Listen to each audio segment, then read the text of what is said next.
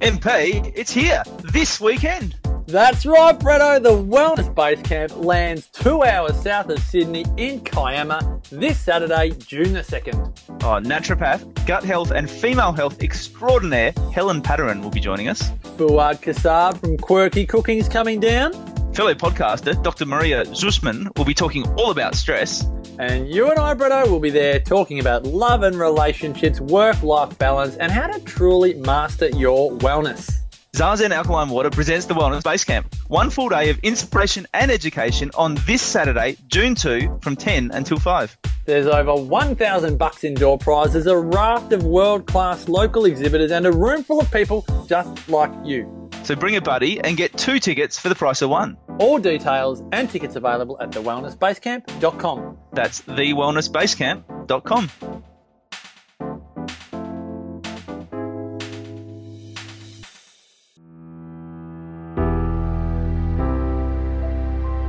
The Real Food Reel is proudly sponsored by Bear Blends. Bear Blends are dedicated to producing the healthiest protein powders and unique nutritional powders. They use only natural and organic whole foods, and all of their products are non-GMO and free of artificial flavours, colours and sweeteners. My personal new favourite is their vanilla and coconut plant protein. Visit bearblends.com.au to learn more and check out their gorgeous recipe inspo over on Instagram at bearblends. Welcome to The Real Food Reel. I'm Steph Lowe, the natural nutritionist. We're shaking things up on the podcast, and each week I am joined by our cast of experts, including Kirsty Worth, Phil Maffetone, Kale Brock, Ali McLean, Katie Petticini, and so many more leaders in the fields of real food, gut health, sports performance, holistic wellness, and optimizing your health, metabolism, and longevity.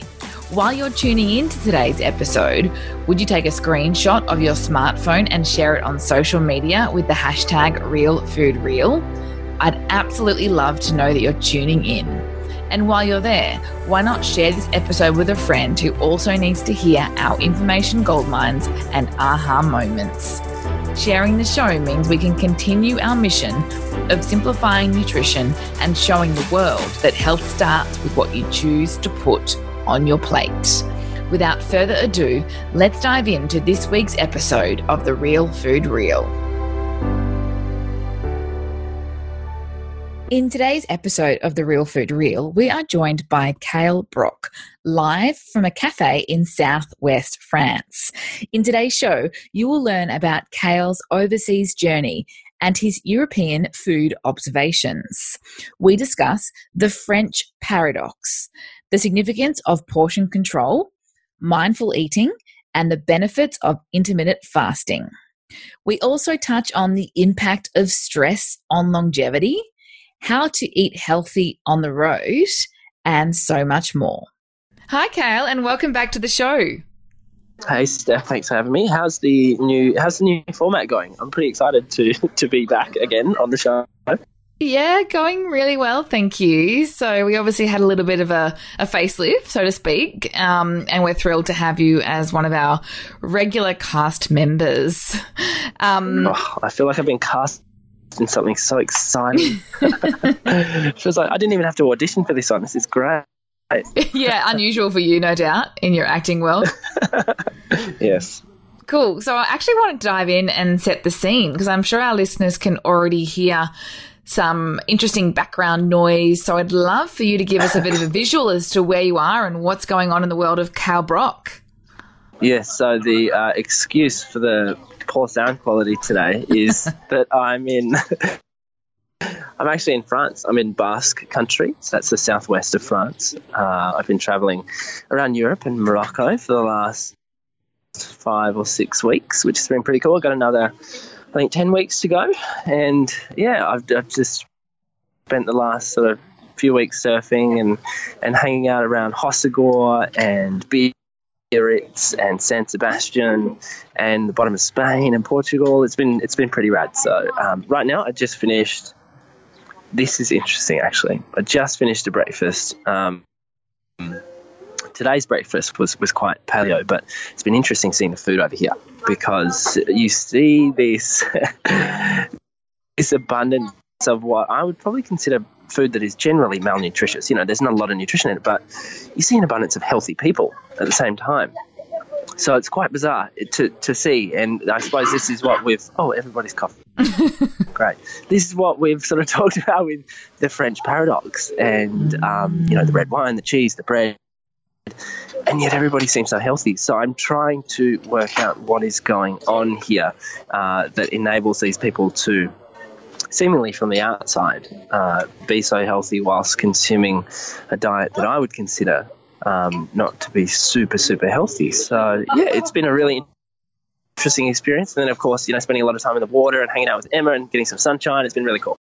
Yeah, amazing. And a fair bit to unpack there, just even from what you've mentioned around breakfast, because you're right, it is known as that French paradox, and it's certainly not the food that we would normally prescribe. But I wondered if you had some thoughts so far as to what you see in that, like the French culture particularly. I think doing a little bit of research into it, you notice that the French are actually quite stringent in terms of what they allow into their food. So I think there are thousands of chemicals that we allow in Australia and America into our food that are not allowed here.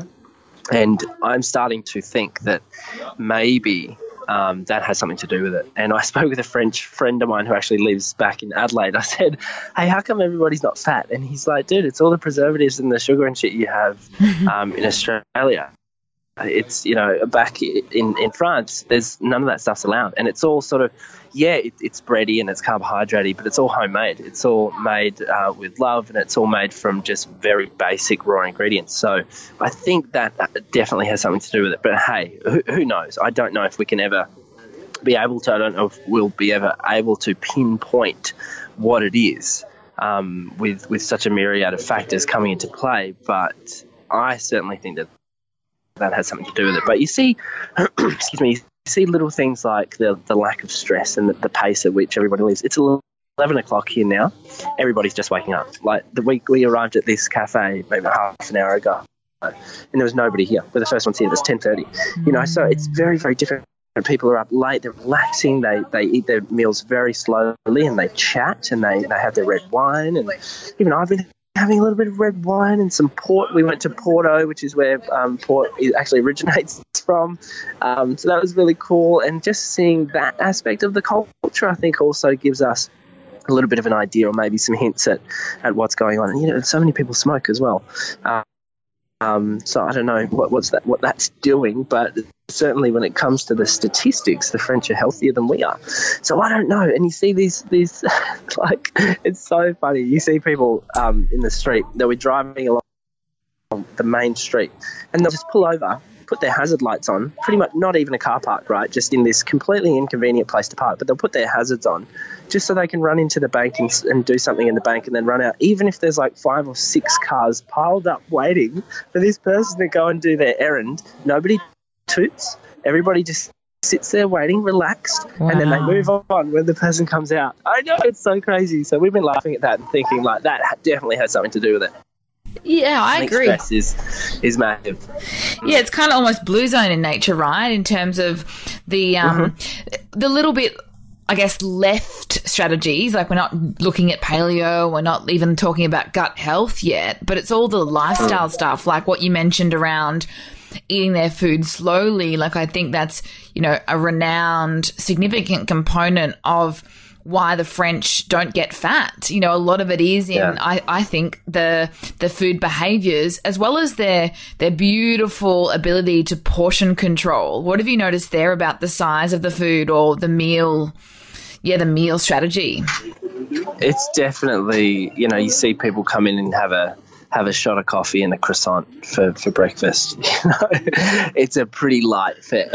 And we've tried it a couple of times, and you just end up, especially when you're surfing all day. A lot of the French don't surf all day, but they come in and they get their coffee and they have their cigarette and they have their croissant, and they're done until 2 or 3 o'clock in the afternoon. So maybe caloric restriction has something to do with it. We know that has a big impact on human growth hormone and staying young. And I did actually, this is probably quite interesting. I read some research the other day that I need to do a video on my YouTube channel on fasting and its effect on gut health, and how when we fast and when we empty the gut, it stimulates the intestinal cells, so our gut lining cells, to actually clean themselves up and to heal and to regenerate in a very healthy way. So I think maybe that has something to do with it as well. We're doing a lot of intermittent fasting just by accident here because everything's so slow. You're almost forced to because nothing's open before 10 o'clock.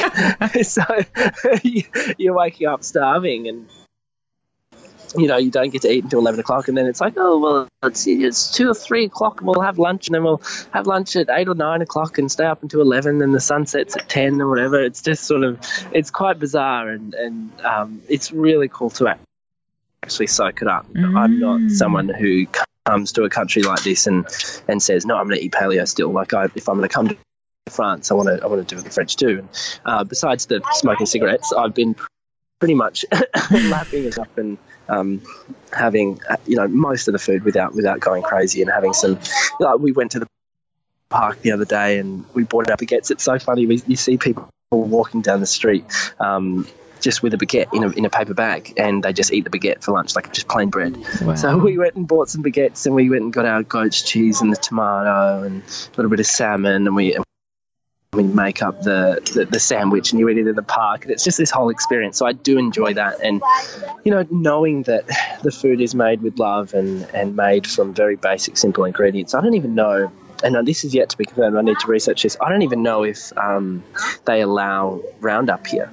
I don't know that they do. So I think the wheat over here and the grains that they use is very, very different to what we have in Australia and the US. So that certainly has something to do with it, because I feel great still, besides being a little bit chesty at the moment for maybe a variety of reasons. But it's been really cool to soak it up and just live like a Frenchman or live like a European for a while.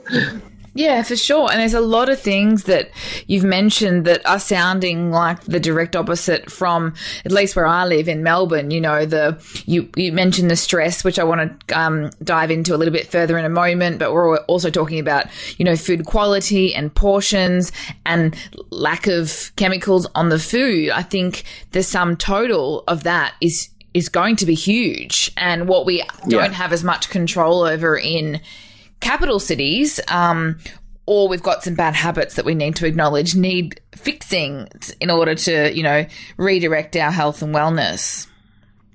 I completely agree. And maybe we could learn a lot from what these cultures are doing. Because like I said, you walk down the street and there's not the abundance of overweight people that you see in Australia. And I know that's just one indicator of health, but it's just a completely different vibe here. It's very, very different. And again, according to the statistics, which are very important, they do live healthier lives than us. So we need to look into it. Yeah, for sure. And I love the concept of fasting. I was reading some research, I think it was this morning or late yesterday, around exactly what you say around resetting not only the immune system, but completely clearing out dead cells and looking at autophagy. And it's the study was in particular a 3-day fast, but obviously the benefits are going to be scaled backwards relative to the duration. So we know that intermittent fasting is certainly a great place to start. Well, it's interesting because I love telling people this, because it's a aha moment. When your tummy rumbles, we sort of equate that with being hungry, whereas actually what's happening when your tummy rumbles, it's empty, yes, but what it's doing is it's moving in peristalsis, or peristaltic movements, which is peristalsis, where your small intestine and your gastrointestinal tract moves in waves to actually clear off debris and waste and junk, move down into the bowel so that you can poop it out. So when we block that system, when we immediately feel that rumble or we feel our tummy's empty, we eat straight away. We actually stop that process to an extent. So it's a really good idea, especially if you're to manage your blood sugar easily enough and not deal with all those sorts of crashes, to do some intermittent fasting on a regular basis. And I think it's quite easy to do. It's free. You just restrict your eating window. So I'm a big fan of doing that, and perhaps that will be studied more in terms of its effect on gut bacteria. I know Dr. Michael Rossio has talked a lot about that in terms of shifting gut flora with fire. That's probably a good resource for that. And I'm about to put out a video on YouTube. It's a little bit difficult when it's an unedited video because I just have to shoot everything off my phone at the moment. But I'll be putting that out on YouTube soon, so I'll talk a little bit more about that hopefully. Yeah, amazing. We will definitely stay tuned. But I wanted to loop back around to the stress conversation, and this might explain why you're not editing your videos at this point in time. Share with us what happened in late April. So we were in Portugal. We were in Portugal, and we had a bit of a nightmare 24 hours beforehand. Our car broke down, and we were on the side of the road for 6 hours waiting to be picked up in the middle of the Portuguese countryside. No phones working. Like, this is partly me being an idiot and saying, no, I don't want a phone while I'm away. I don't want to be talking to people, blah, blah, blah, blah, blah. So didn't have a phone to use, so we had to hail down a bike rider. Asked to borrow his phone, but he couldn't speak any English whatsoever, so we had to mime everything. It took us 6 hours. Next day we arrive. All right, yep, we're there. We'll go for a run on the beach, blah blah blah. We've got all our stuff in the car because we're transitioning from location to location, so all our stuff's packed up in the car. We park in a car park, very busy, opposite a hotel. There's little bellboys and stuff everywhere. Yep, pretty secure.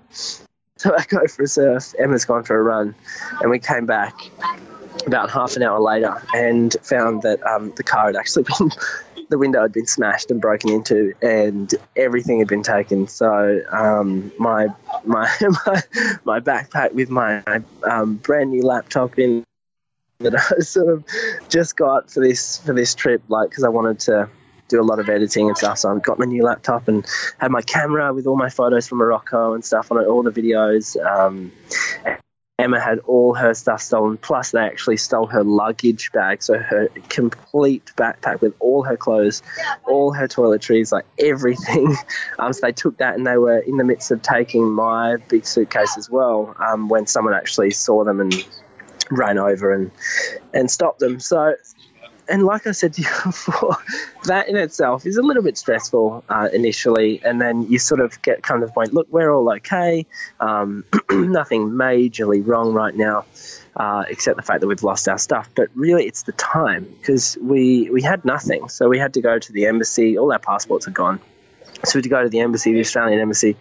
We had to go to the police station. The police are getting angry at us for leaving stuff in the car, which I was a little bit shocked at. I thought, okay, maybe it's, maybe the problem's not us. But anyway, so it ends up being 2 to 3 weeks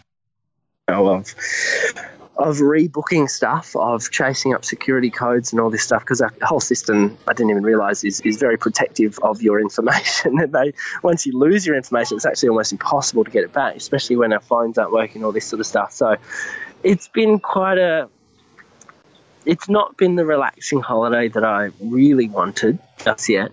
But we're trying to make the most of it. And as I sort of said in that video that I sent to you beforehand, it took maybe 48 hours to actually switch mentally and go from being like reactive and negative to sort of going, okay, what can we take from this? What can we sort of take from this, and how can we spin this in a positive way, and how can we sort of shift the energy a little bit to try and change things? Because we were having a shocking run there for a few days, getting angry at each other, just because we just, going through stuff that you don't expect on a trip. But in the end, I think we probably have taken some good from it and really worked together quite well, Emma and I. So that's been sort of good, but we're still chasing up replacements and all this sort of stuff. And maybe it was a little bit of a sign from the universe to just completely disconnect and not do any work for a month. Not that I feel like I need to take more time off. And Steph, I know you like pointing this out about me. My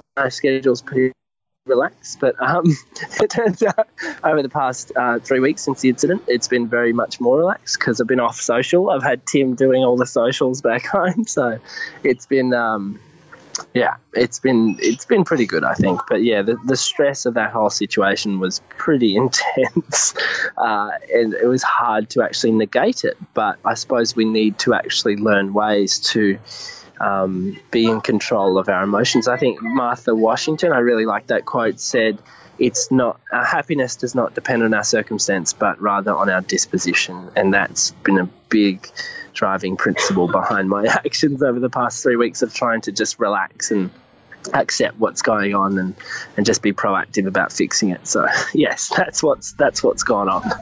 Wow. Yeah, I think there's only so much you can do in a situation like that, but good on you for at least identifying the situation and turning things around as quickly as possible, because it could have completely derailed your whole holiday. Yeah. There were a few moments where it was like, let's just go home. So, yeah. But we didn't. We're still here and we're having fun. As long as you're together, huh? Yeah. Cool. So I also know that you were in Morocco fairly recently and you went to visit an Indigenous tribe. I'd love to hear some thoughts about, firstly, like, you know, some reasons behind and what you learnt, and a comparison to what you learnt earlier last year with the Hadza tribe that was delivered in the Gut movie. Yeah, I mean, one of the biggest, probably the best way to describe that is visiting a tribe that has been essentially infiltrated by Western food and comparing them with one who is not. So the Sun in the Gut movie have not been infiltrated with Western food to the mostly have not been infiltrated with Western food to a very large extent, whereas the traditional native Moroccans, the Berbers, have. So it was pretty interesting to see. We went into this little home and little village that's very much like Middle East, you know, typical Middle East style, like rammed earth sort of mud brick buildings, or not even buildings, just little homes. And we went in one, and the first thing we got offered was tea, and it's like, okay, cool, we got tea, but then it comes out and it's like, you know, it's diabetes tea. You know, it's like 4 teaspoons of sugar in there, you know, it's so intense. And that's sort of one of their staples. And they bring out, also they're very proud of their little stack of sugar cubes that they've got in the house. So, you know, without them knowing what my job is and what I'm sort of into, it was partly disappointing to see that, but it was also, I think what I took out of it was how far the tentacles of the certain agricultural companies are, but also to see their disposition and take away from that with how happy they were at just having us over. With you know, you look at what's in their homes and they're all just in the one room, 3 generations in the one room, one person sleeping on the floor, then there's another little bedroom where everybody else sleeps, and seeing how happy they were was really, really cool. I had a bunch of kids come up to me in the street while I was walking around with the camera, and so they all wanted to take photos and see themselves on camera, and that was really cute and cool. So those were the experience I took away from that. But yeah, seeing, unfortunately, the Western food being, or certain aspects of Western food being in there was a little bit disheartening. But and you see that reflected in their health status. You know, their dental health in particular is quite bad, and they're not the healthiest looking people. So, and I think you see that throughout the Middle East. There's a lot of sugar. There's so much sugar, actually, especially in Morocco. It's huge proportion of their diet is sugar based. You know, it's carbohydrate based, very little fresh food. So that was a little bit tricky traveling through Morocco and dealing with that food and just feeling so heavy the whole time. That was probably one of the biggest things I recognized, that I just needed breaks from food. And of course we sort of did a tour because we had our family there as well. So it was, you know, you're up at 7, you're eating, and then you're not eating until 10 at night, and then you're up again at 7 eating. It's just like, oh my gosh, I need a break from eating. But no, it was really cool. Morocco is a pretty interesting place, and it can be quite confronting in certain ways, but it was pretty special. Well, I think my favorite experience, I don't know if you saw it, was the Blue City, Chef Shawan. It's basically this city up in the mountains where, and this was really interesting actually, the entire city is fed by spring water. So they've got a natural spring that runs through the city, and they're the first town on the spring water line. So it's completely uncontaminated, and they've got taps throughout the city where you can just go and fill up your bottle, and it's just spring water coming out of the mountain. So it's pretty cool. I really, really love that. But the whole city's blue. And there's all these incredible blue doors and blue courtyards, and it makes for a pretty stunning vista. So that was a pretty cool experience just to see that, and taking away from all this, the need, I think, for experiencing new cultures and I think it's an important thing. If I had my way, if I was the Prime Minister of Australia, I would assign a gap year for every single student finishing school, so they had to go and travel somewhere or go and do something in a different country, because I think you can start to appreciate how good, particularly Australia is. I just think access to everything, it's so cool. But if you just stayed in Australia, you probably wouldn't realise that it is the best place in the world. So I really, really appreciated this trip for everything that it's been, and seeing the differences in cuisine has been incredibly interesting, and then seeing these massive contradictions here in France of people thriving amongst a diet full of croissants and cigarettes has been quite confronting and challenging for me. But I think it's really important to do that, because if we ignore these things, then we're just burying our head in the sand. Yeah, for sure. And I'm sure you'll share a lot more on YouTube and on your channels when you get back home. I know you said you were embracing the culture, obviously, but you've also been asked how to eat healthy while travelling. And I just wondered if you had any tips that you'd love to share about what we can do when we are on the road. It's tricky, isn't it? Because when you take away the kitchen and you take away the fridge and the pantry, it's hard to eat on the road.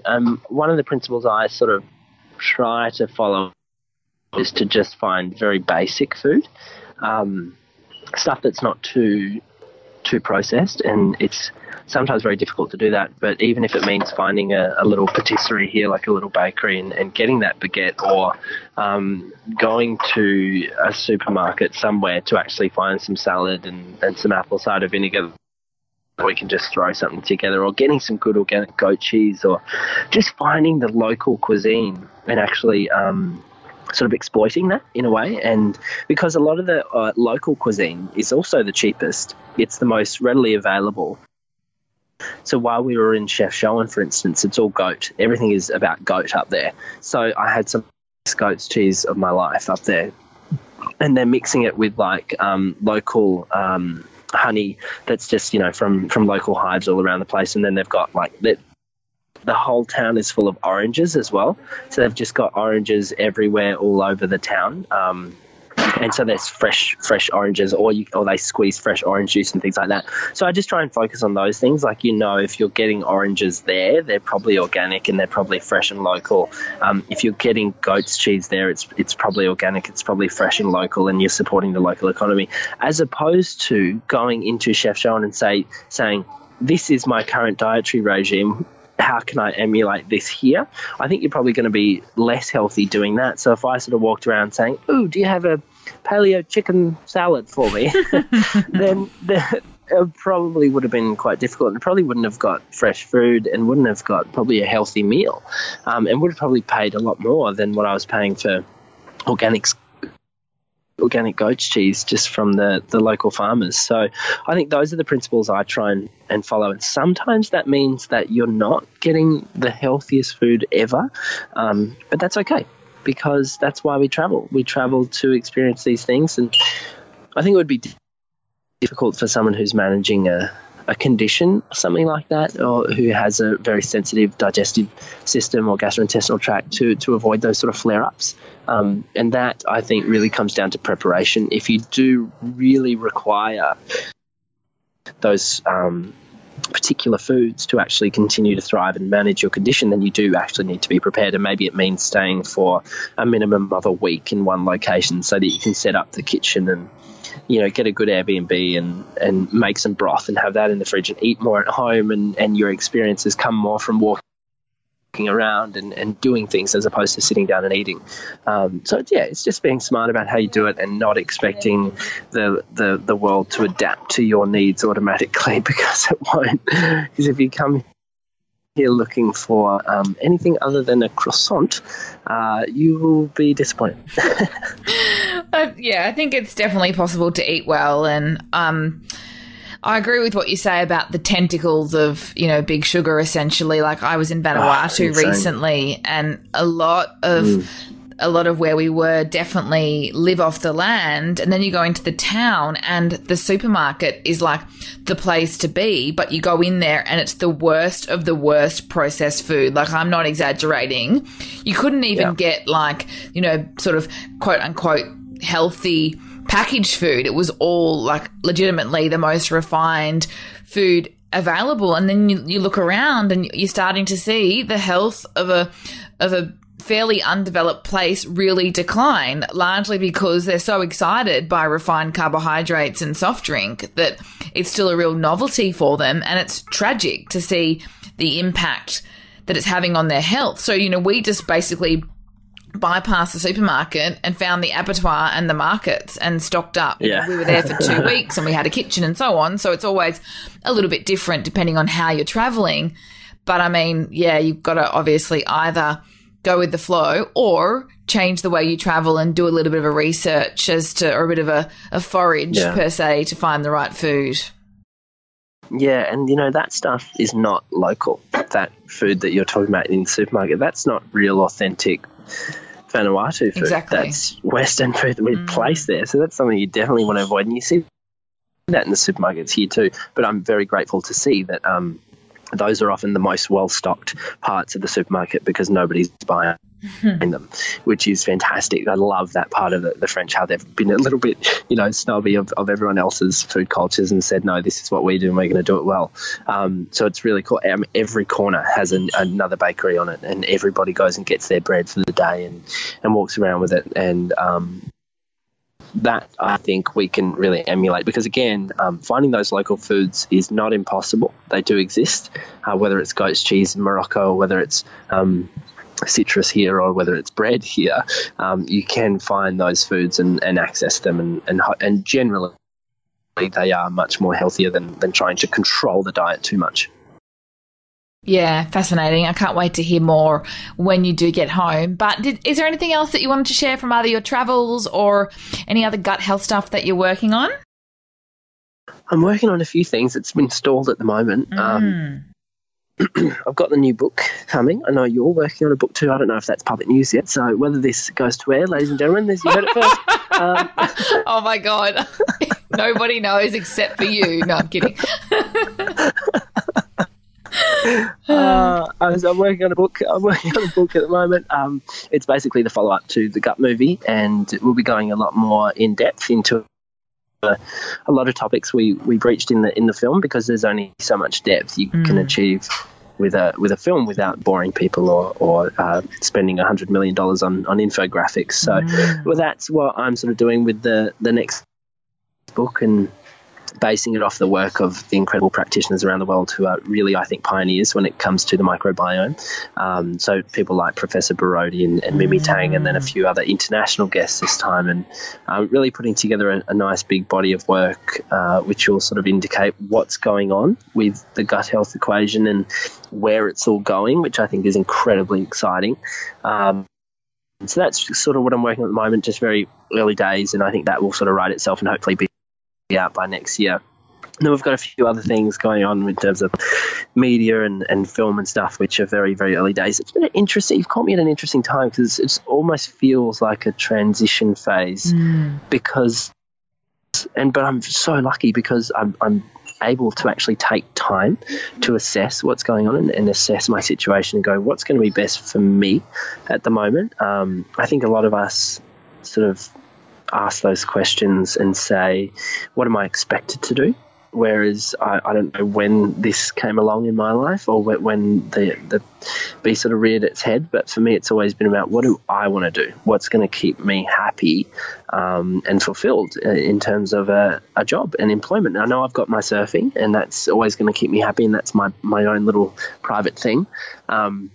but I love work as well. I love having a job and having purpose. So at the moment, it's very much questioning what I'm doing and sort of saying, what's the next sort of point for me? I think this last book on gut health will sort of be my last hurrah on the topic. I will still have an interest in it, of course, but I kind of feel like the gut health thing is in really good hands, and my book, that'll sort of be, in a weird 26-year-old sort of way, hopefully my legacy on the gut and the microbiome. But and then I just want to be excited and happy about the work that I'm doing, and just not work from a place of ego or expectation, and work from a place of fulfillment and happiness and excitement. And, where that is at the moment is sort of in film and video and storytelling. So I don't know what's happening just yet. I've got a few little exciting things in the pipeline, but they're still very early days. So right now I'm just that little 26-year-old traveller guy who's got no computer and can't work. So I was just soaking it up with enthusiasm. Yeah, totally. And I know you joked earlier, and we do have a joke together about your schedule, but secretly I envy you, because I definitely fall into the trap of working too much and wishing I was probably learning how to surf. So I mean it with love. Oh, good. Amazing. So great to catch up and hear your travels. I can't wait to see more on social media and obviously on your YouTube channel. All those links will be in the show notes, and we look forward to chatting again on The Real Food Reel very soon. Yeah, thanks for having me. I'm very excited to be cast in this particularly impressive, well-renowned, famous project, The Real Food Reel. Absolutely. We couldn't do it without you. Thanks, Steph. Thank you so much for listening, team. Make sure you dive into the show notes over at thenaturalnutritionist.com.au/podcast. Now, before you go, can I ask you a favour? I'd be so grateful if you would leave me a 5-star review on iTunes. I personally read every review and comment and love hearing your aha moments and takeaways from each episode. Together, we can continue to spread the real food love. See you next time on The Real Food Reel.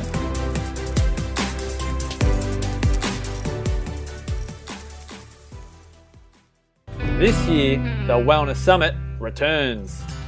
What is the ramifications for you if you continue to not know where your food is coming from and not make a hard stand about what you're consuming? Back in 1992, I didn't know how to cook. In fact, I ate really poorly, as many of you would know. But I now love it so much that when I go to prepare something, it becomes magical. Don't want you to be stuck in the crap that's happening. Know it, yes. Be aware of it, yes. But bring your vibration up so that we can vibrate at a higher level, and collectively we might be able to bring everybody up to make those changes. I love preparing it, and I know that everyone who's eating it absolutely loves it. Even the bits that they don't want to eat, they love eating them because I love making them. Does that make sense? Cindy O'Meara and Damien Christoph feature at the 2018 Wellness Summit. Bigger and better than ever. Tickets on sale Friday, May 4 at thewellnesssummit.com. This has been a production of thewellnesscouch.com. Check us out on Facebook and join in the conversation on facebook.com/thewellnesscouch. Subscribe to each show on iTunes and check us out on Twitter. The Wellness Couch, streaming wellness into your lives. Whilst the Wellness Couch presenter endeavor to provide accurate and helpful information to their listeners, these podcasts cannot take into account individual circumstances and are not intended to be a substitute for health and medical advice from a qualified health professional. You should always seek the advice of a qualified health professional before acting on any of the information provided by any of the Wellness Couch podcasts.